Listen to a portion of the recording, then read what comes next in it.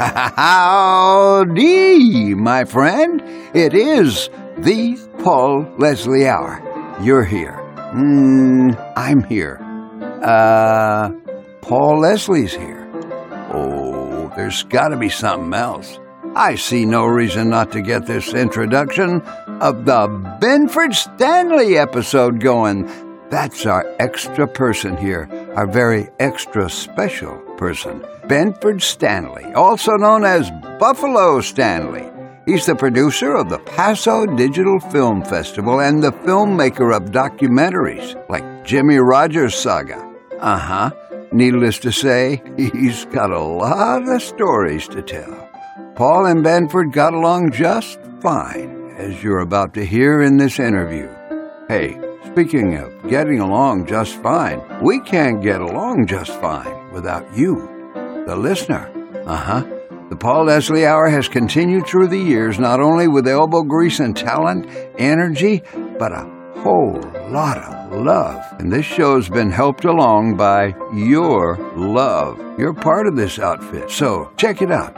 www.thepaulleslie.com/support. You'll know what to do when you get there, and we thank you in advance. All right, we've got me, we got Paul, we got you, and we've got Benford Standley. Here's a guy who clearly believes if you can dream it, you can do it. So let's hand things over to Paul and special guest Benford Standley. Our special guest is Benford Standley. Thank you so much for joining us. Oh, thank you. Who is Benford Standley? Well, he's a grandfather of four little granddaughters, and I'm a father of four, and I'm a single dad of two teenagers. So that's a lot who I am. And in fact, my son asked me the other day, he said, "Dad, what do you do?" And I told him I'm a carny. And I've been a promoter, producer since Moby Dick was a minnow for about 47 years. I'll quote Willie Nelson, I live my dreams. Willie Nelson says, "My dreams are dreaming me." So I'm just living some dreams that I've had in the entertainment business, and just going in and out of the film documentary world and out of the music business, and now into producing some film festivals. So I've worn quite a few hats. I think most stories are best from the beginning. What was life like growing up? Well, I grew up in near Fort Worth, Dallas in Texas, and lived on ranches. And I was a cowboy. I was hauling hay and feeding cattle while I was going to high school playing football. And then that was kind of my beginning in the entertainment business. I got a set of drums and started playing drums, and I rodeoed. I rode bulls in high school and played football. And that was kind of the beginning of my showmanship, I guess you'd say, going to rodeos, and then went on into college and kept rodeoing for a while, and back in the 60s, I had a country rock band. Back then, and I was going to school in West Texas, and if you couldn't play George, it was the 60s, so we wanted to do the Doors and Steppenwolf, you know what I mean? We wanted to play the Beatles, but out in West Texas, you couldn't play Merle Haggard and Buck Owens, you're going to get your butt whipped. So I kind of learned then to go into different realms of music, and so I had my mother played guitar, and that was kind of, too, I think I had it in my blood just for years and years of hearing her sing, and that was, I think, what some of my passion for music started then, and it's carried on the rest of my life. Who were your all-time favorite musicians? Well, going through a couple of different genres of music, I was a big fan, and more than Elvis, of Buddy Holly. And Buddy had more of an influence. He was, from Texas back in when I was kind of, a teenager and started really listening to music. Of course, I watched the Ozzie and Harriet show and see Ricky Nelson. That was, couldn't wait to the end of the show, because every night he would play. So seeing him on TV, and then hearing Buddy Holly, and being from West Texas, where Buddy Holly was from, and that began to, just really influence me. And living in Texas, of course, you grow up hearing Merle Haggard and Waylon, and a little bit later on, the outlaw movement started. I moved to Austin in 1970, And that was about the time that country rock, progressive country, outlaw country, it was about the time Willie moved to town. And so that was a lot of my influences came out of being in the country music world. But I lived the 60s and couldn't help but, and there again, kind of Texas stuff, the Eagles. And Don Henley was a Dallas boy, so there's a real connection to him and the Eagles, just folks that knew him. When did you start to think that your profession was going to be the entertainment business? In college, I got a degree in economics while I was doing the 60s and had my band. And then it got to be 1970, and I moved to Austin. And, I realized at one point that I didn't want to be the drummer in the band because the guitar players would jump off the stage and take the last girls left in the bar. And I had all these drums to pack up. And I thought, I said, wait a minute. I saw it way down the road. It's going to be a long time till I had a roadie. You know what I mean? So I said, you know what? I don't think I want to be the drummer in the band. And because I had a degree in economics and I was hanging out in Austin, and I knew Gary P. Nunn, who wrote I Want to Go Home to Armadillos, which was the Austin City Limits soundtrack, and Michael Murphy, Jerry Jeff Walker had just moved to town. And musicians are kind of business, entertainment business, show business. You know what I mean? The music business. Well, most entertainers, they hate business. They could care less. And I had a little bit of a knack for it, having a degree in economics. So I started getting more involved in the business end and promoting and managing, helping, artists produce albums. And then pretty much just stayed in that realm and had really been a musician, but I worked with them, and it's been my life, really. What brought you out to California?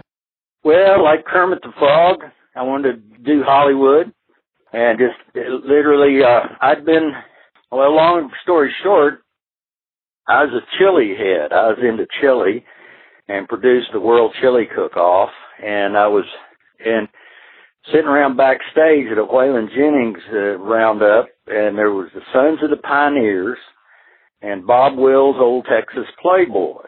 And I was sitting and listening to those old boys talk, and I thought, oh my gosh, you guys started it all.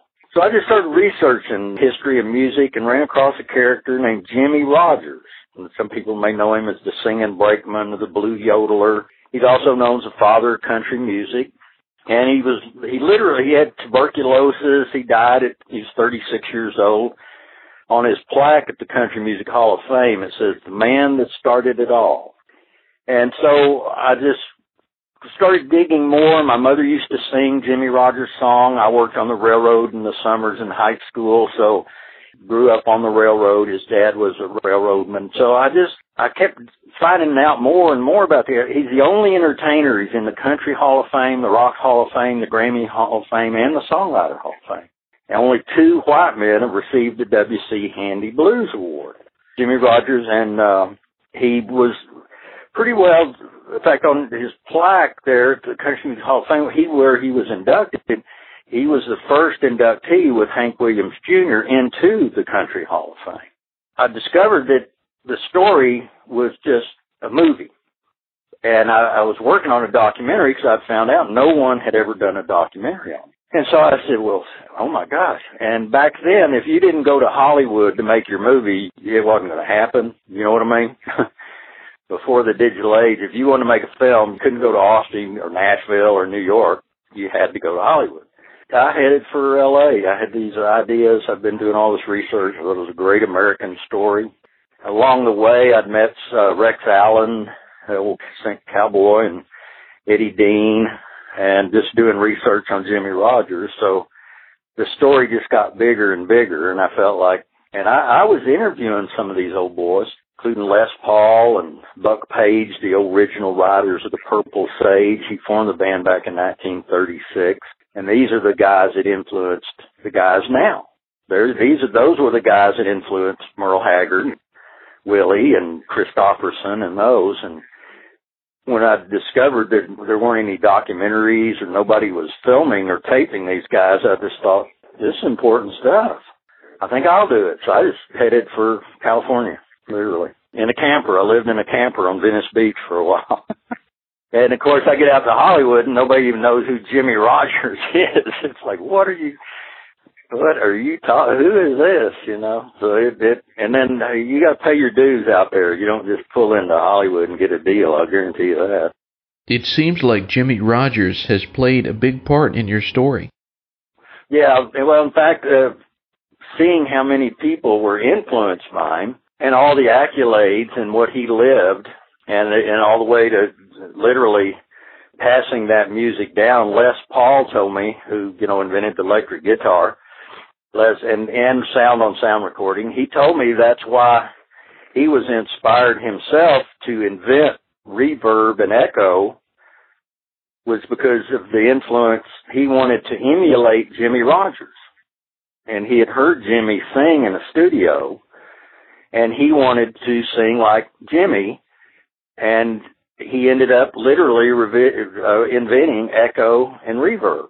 And so that chain of influence that this guy would pass, and you can to this day ask Merle Haggard. That was his greatest influence in music, was Jimmy Rogers. And then to see that he also influenced Les Paul, Janis Joplin was influenced by him.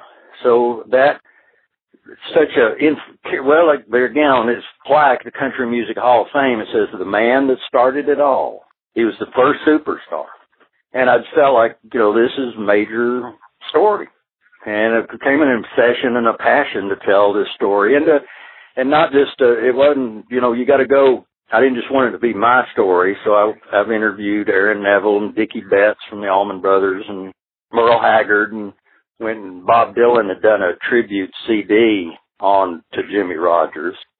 I interviewed Christopherson and just, you know, wanted to get the story from the folks that were influenced by him, and I've interviewed a couple of people who knew Jimmy Rogers. We're talking with filmmaker Benford Standley. Another one of your projects is the Paso Robles Digital Film Festival. Tell us about that. Well, working on the documentaries, and I got sidetracked on a project with Eric Clapton that I did a project called Pioneer Troubadours, where I got some of these old timers that I knew, because working on the Jimmy Rogers thing, the Clapton people knew these old guys, and Clapton did this big event. He wanted these old guys to come to his show, so I rounded them up, and I had a project that I'd shot, and I wanted to get it into film festivals, so I've been working on getting my stuff into film festivals. In 1998, I put up a website called studioclub.com. And I was kind of just covering Hollywood and seeing just what was going on in the digital age. I was involved in webcasting back in the early days, and so I was, you know, just being an independent filmmaker, I was more interested in film festivals than I was really in, you know, big premieres in Hollywood or big blockbuster movies. And documentaries, that's where you go with them, the film festival. So I started dreaming up the idea to produce a film festival. And just out of moving to a town that I thought would be a good place to do it, here where I live now in Paso Robles. We're in Central California. We're halfway between Los Angeles and San Francisco. And north of us, 3 hours, is Silicon Valley, where more millionaires and billionaires you can shake a stick at, you know. And they said, in fact, with Facebook going public probably later this month, it's going to create 1,000 millionaires. And I've heard the figure as high as 100 billionaires will be created from the Facebook IPO. That's just right up the road, 3 hours from us, where Google and Avid and 70% of the technology in America is right there in South San Francisco. So south of us from here is Hollywood. And we're in an interesting old cowboy town with hot springs. And we got 300 wineries here. It's like the new Napa Valley. You know what I mean? The new Sonoma. It's the new wine region of California. And I thought, wow, this would be a real interesting place because it's really pretty and there's hot springs and wine everywhere you look. This would be an interesting place. Bring these two entities together. Bring the Hollywood, the movie star crowd, and then work on getting the technology crowd, from Silicon Valley, and we meet up here. Telluride's in the mountains of Colorado. Sundance is off in the mountains of Utah, so I thought, well, hell, you don't have to do it right in L.A. And in fact, it's kind of fun to get away and out of the cities, and of course there's Atlanta and Phoenix, every major city. There's 5,000 film festivals, and probably 3,500 of them are in the United States. So that film festivals, and they were an integral part of the movie business, because it's kind of like starting in the mailroom. You know what I mean? You get your film out. After you finally get a film out, you got to do a film festival. That's where you go show it and network it and learn more about what do you do with this film now, or maybe that's where you go to meet a distributor to make a deal on your film. So film festivals became interesting to me, that I'd been to enough of them and studied them enough, and that's what I'm a promoter. By that time, I'd already done shows with Whalen and Emmylou Harris and Hoyt Axton, and I'd produced Wild West shows and rodeos. So I'd been a promoter already for 30 years, and so it really fit. It wasn't out of the box for me to think I could pull off a film festival. Because I've done 3-day Wild West shows. So I just read every book I could about film festivals and just created a film festival. Got on the phone, started. And I'm bragging now, but I had Clint Eastwood came to my first film festival. Incredible. Yeah, and Kevin Bacon. Now I got to tell you a secret on getting Kevin Bacon. You can't afford Kevin as an actor. You know what I mean? He's an expensive guy, but he's got a band, the Bacon Brothers, and they're fabulous. And we wanted music to be part of the festival, so I booked Kevin's band to come and play the film festival. It's kind of like I had Gary Busey. Well, Gary played Buddy Holly in the Buddy Holly story. See what I mean? So he came as an actor, but then we had him perform because he loves playing the guitar. And so I kind of blended music, and we show documentaries like the first year. In fact, Clint Eastwood, we showed his music documentaries. Had just released a documentary on Tony Bennett. And a lot of people don't know that Mr. Eastwood, he composes a lot of the music to his movies and plays piano on them. He and his son, Kyle Eastwood, they're composers, and they work with the sound and putting the soundtracks together. So we honored Clint, and by showing his music documentaries, a side of him a lot of people don't know about. Your first film festival, how did it go? Was it chaotic? Was it smooth sailing? Well, here, one thing I've learned, it was chaotic in the sense, Willie Nelson says producing's like getting nibbled to death by ducks. So there is that element of, in fact, I was talking about what I was doing on the festival a while back, and a friend, he likened it to building an airplane while you're flying it. You definitely have to know how to juggle, you've got, and a film festival, and then I didn't know, I kind of went a little bit overboard. I thought festival. So we had, I didn't want to just have one thing going on. You got to have a lot going on. So we had the music going on. We had several films going on at the same time. We had a 3D, one of the first ever 3D festival at one day that we had that was before Avatar or the big 3D explosion. I brought some people up from LA. So it's like, at an event like that, these shows where you go and they got 3 stages. Like when I produced I did a Wild West show once, and we had to have all the bucking bulls and the animals and the horses and the stage coaches, and then we had to deal with on the stage, and we had the bands and the sound equipment and the lighting for music. So they're behind the scenes, it's definitely chaotic, but you've got professionals. That's the thing I love about the business. You bring, it's kind of like a big concert you go to, all that staging and the lighting and the sound and the catering and and as a producer, that's what you do. You bring all these people together, and you rely then on all those folks to be professionals and do what they do. And, then you, as a producer, just run around touching bases and going crazy all day. I missed the whole festival. Luckily, I filmed my festival so I can see them after they're over. You've mentioned a lot about the music at this Paso Robles Digital Film Festival. Tell us about the music, or maybe if you could name the favorite musical act of yours. Well, what I do is, too, like when I mentioned Gary Busey, we showed the Buddy Holly story. We actually screened it, and I had Gary Busey here because he was nominated for Academy Award for playing Buddy Holly in the movie that we were screening. But what I did, I brought Sonny Curtis, and Sonny was in the Crickets and played for Buddy Holly with Buddy. They were high school friends. And then I did documentary on Ramblin' Jack Elliott, ran with Woody Guthrie influence. Well, I showed his daughter's documentary on Ramblin' Jack, and I had Ramblin' Jack here to be a guest and showed the movie. So when we even showed, like I had the Martin Scorsese documentary, No Direction Home, the Bob Dylan documentary, well, he did that. The producer of that was Nigel Sinclair, Sir Nigel Sinclair, if I may. He's from Britain, and he did the great documentary on The Who and was producer on this. So we've showed the Bob Dylan documentary, and I had Nigel Sinclair here, like to do the question and answers. So you have the music, and the idea is to bring in people involved in the music world, like the Dave Somerville. There's, if you remember the Diamonds, Little Darling, why, and why do fools fall in love?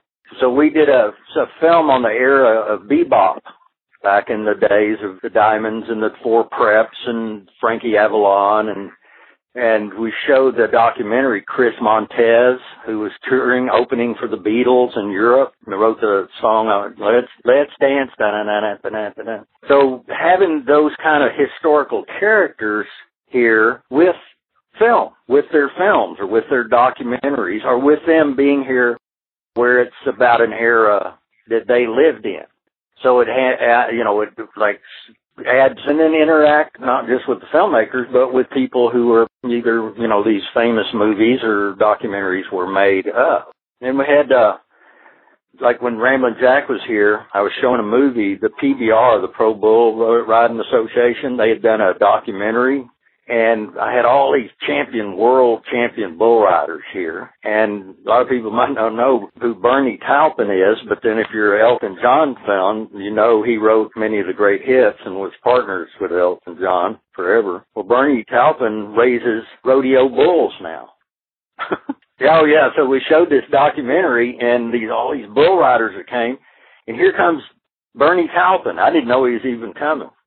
And he shows up. And here, the guy is just, legendary songwriter with Elton John. And then he meets Ramblin' Jack Elliott, and they just become buddies, start working on projects together. So, you get that at the festival. We blend such an interesting group of people, because a lot of film festivals, there'll be only one film star there. And we have 9 or 15.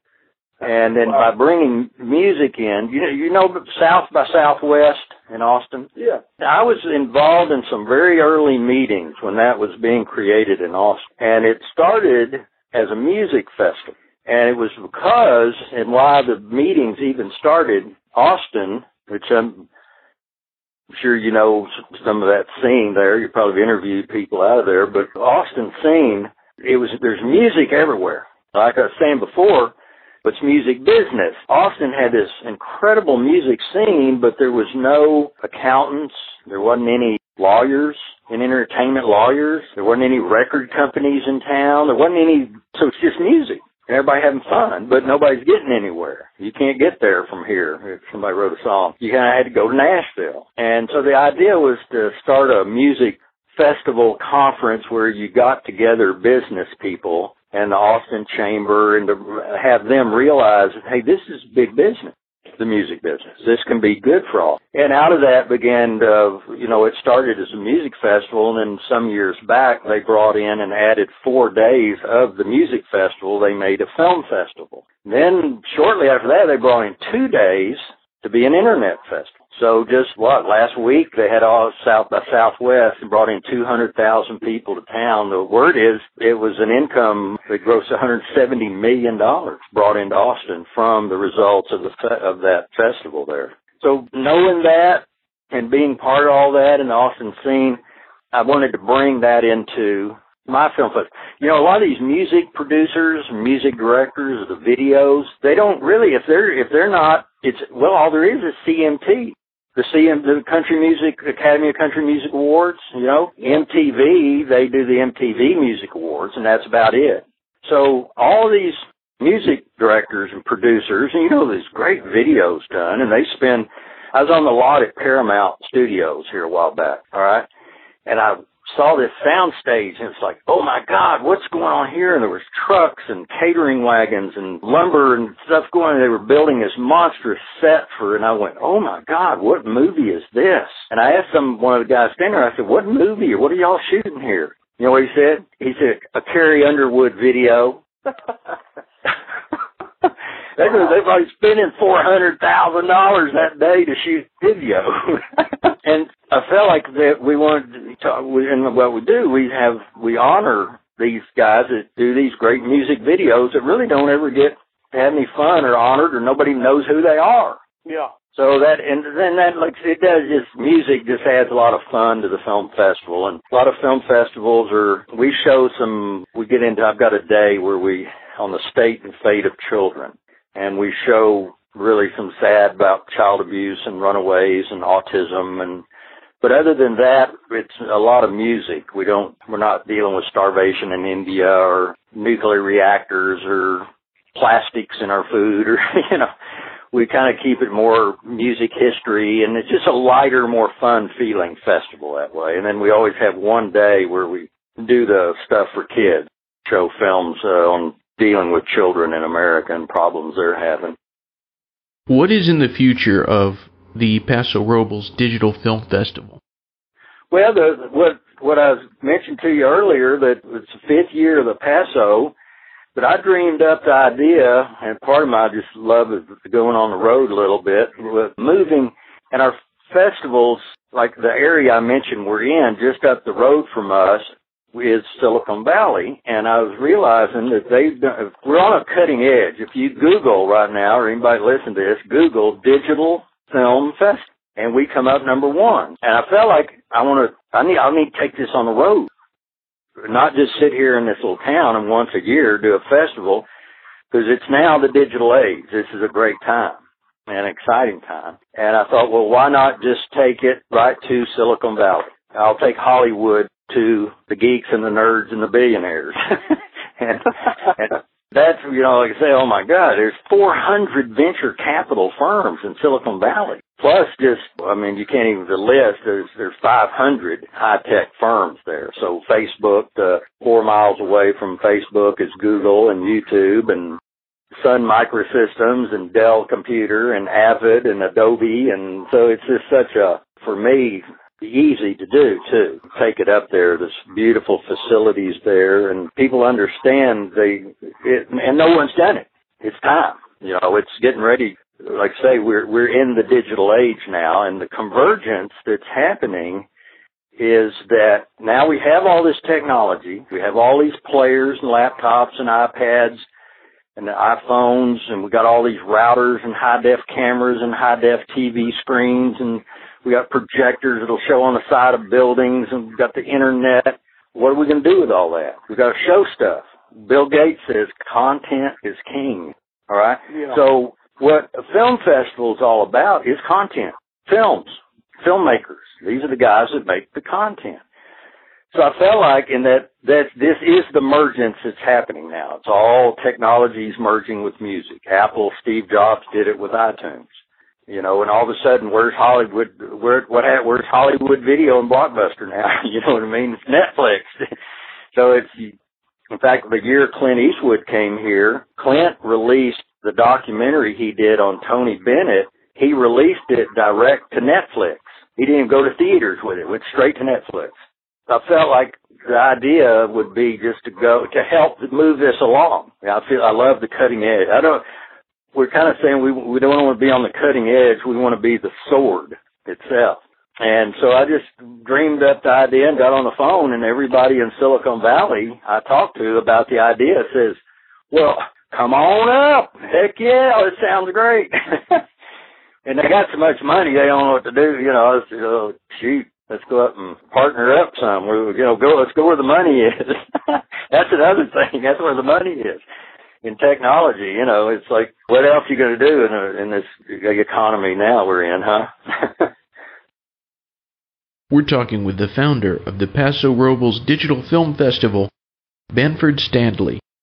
Who are you maybe working on getting to appear at one of the festivals, or who is a dream for you to have at this festival? Oh, good. I'll tell you right now, my dream is to get, and I'd like to have the two of them together, is Jeff Bridges and Robert Duvall.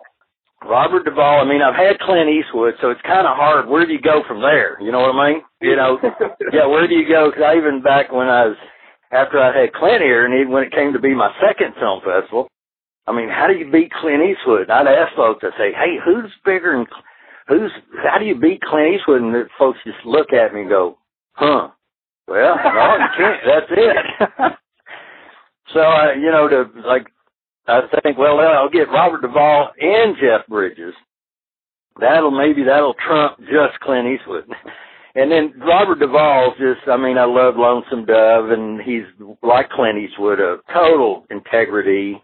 He has a project called openfilm.com that he and James Caan they're investors and advisors of this new premier movie film site.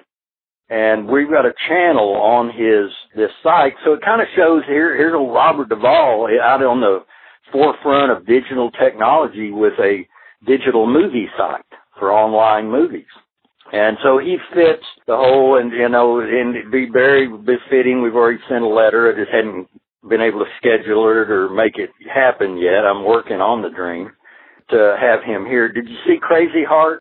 I sure did. Well, he produced that, and Jeff Bridges now has a band. He's got an album out, and then I knew Ryan Bingham, who wrote that song. Ryan Bingham, boy, you ought to get Ryan Bingham in sometime, do an interview with him. But he wrote that lead song, and T-Bone Burnett produced it. So I'd love to get those. I'm trying to book. I'm working on my dream. I'm trying to book Jeff Bridges' band, and then invite Robert Duvall to come and talk to people about his open film, his network, his internet network channel, and to be able to honor him with a Lifetime Achievement Award. What about any other dreams you're working on? Well, we talked about Jimmy Rogers thing a little. I'm in post-production and going through the process of finishing that. And that'll be a 14-year dream, literally, that I've worked on, and incredible. And a lot of, like, the people I've interviewed have passed away, and Les Paul. But I've got a project that I was born from, and I mentioned this earlier, from the work I did with Eric Clapton. We put together this show, and I dreamed up a project called Pioneer Troubadours. And I want to create a reality series that weekly we go out on the road with a legend, be it Merle Haggard or Jackson Browne or Bonnie Raitt or any of those road warriors, the guys that have been like Steve Miller, the Steve Miller Band. Or what we do, we go, just really all we got to do is spend a day. Well, let me back up a little. Where some of this was also born was I went on tour. I was working with Merle Haggard on Merle's documentary for about 2 years. And I was working with Dylan and Merle on my Jimmy Rogers project. I've got them both involved. Well, and then it ended up one day, Bob Dylan called Merle Haggard and asked him to go on tour with him. And let me tell you a little more of the story. Merle tells me this later. Bob calls him and said, Merle, I want you to go on tour and open for me. And the idea, they're going to do 2 months on the road. And they're going to do all the way from Seattle, Portland, to Oakland, to L.A., Denver, to Chicago, Detroit, literally all to Atlanta, up to New York, and ended 5 days at the Beacon Theater in New York. There was this incredible tour. Well, Merle told Dylan no. And the story is that Merle, and this is what Merle tells me, he said, well, heck, you wanted to do it in the winter time. What do I want to get out on the road like that in the winter time? And he said, and I don't open for many people, maybe Willie. And then he said, well, and then the money wasn't right. Yeah, I didn't need the money. And so he told him no. And then he told his ranch hand, after he told Dylan no, he said, go in town and get me some Dylan CDs. And he ran into this ranch hand, goes in town, gets him 3 CDs, brings them back. Merle listens to them, picks up the phone, calls Frank Mull, his kind of manager. Frank's kind of Merle's man, takes care of him. And he said, call the Dylan guys. Tell Dylan I'll do the tour. That little son of a bitch is a genius.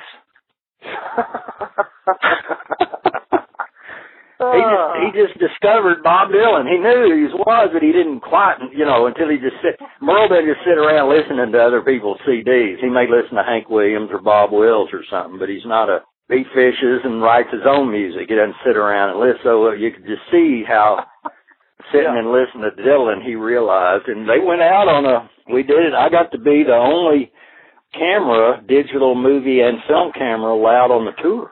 Amazing. Oh, God, it was. It's like, how did I get here? And after 2 months on the road, and what I saw, Paul, was, from these shows, the production, we had 7 buses. Dylan had 4 buses, and we had 3. And there were 3 18-wheeler trucks and a merchandise truck. And they pull in 11 in the morning, and they got to unload all that equipment and the sound systems and get it up all before sound check. And then they sound check.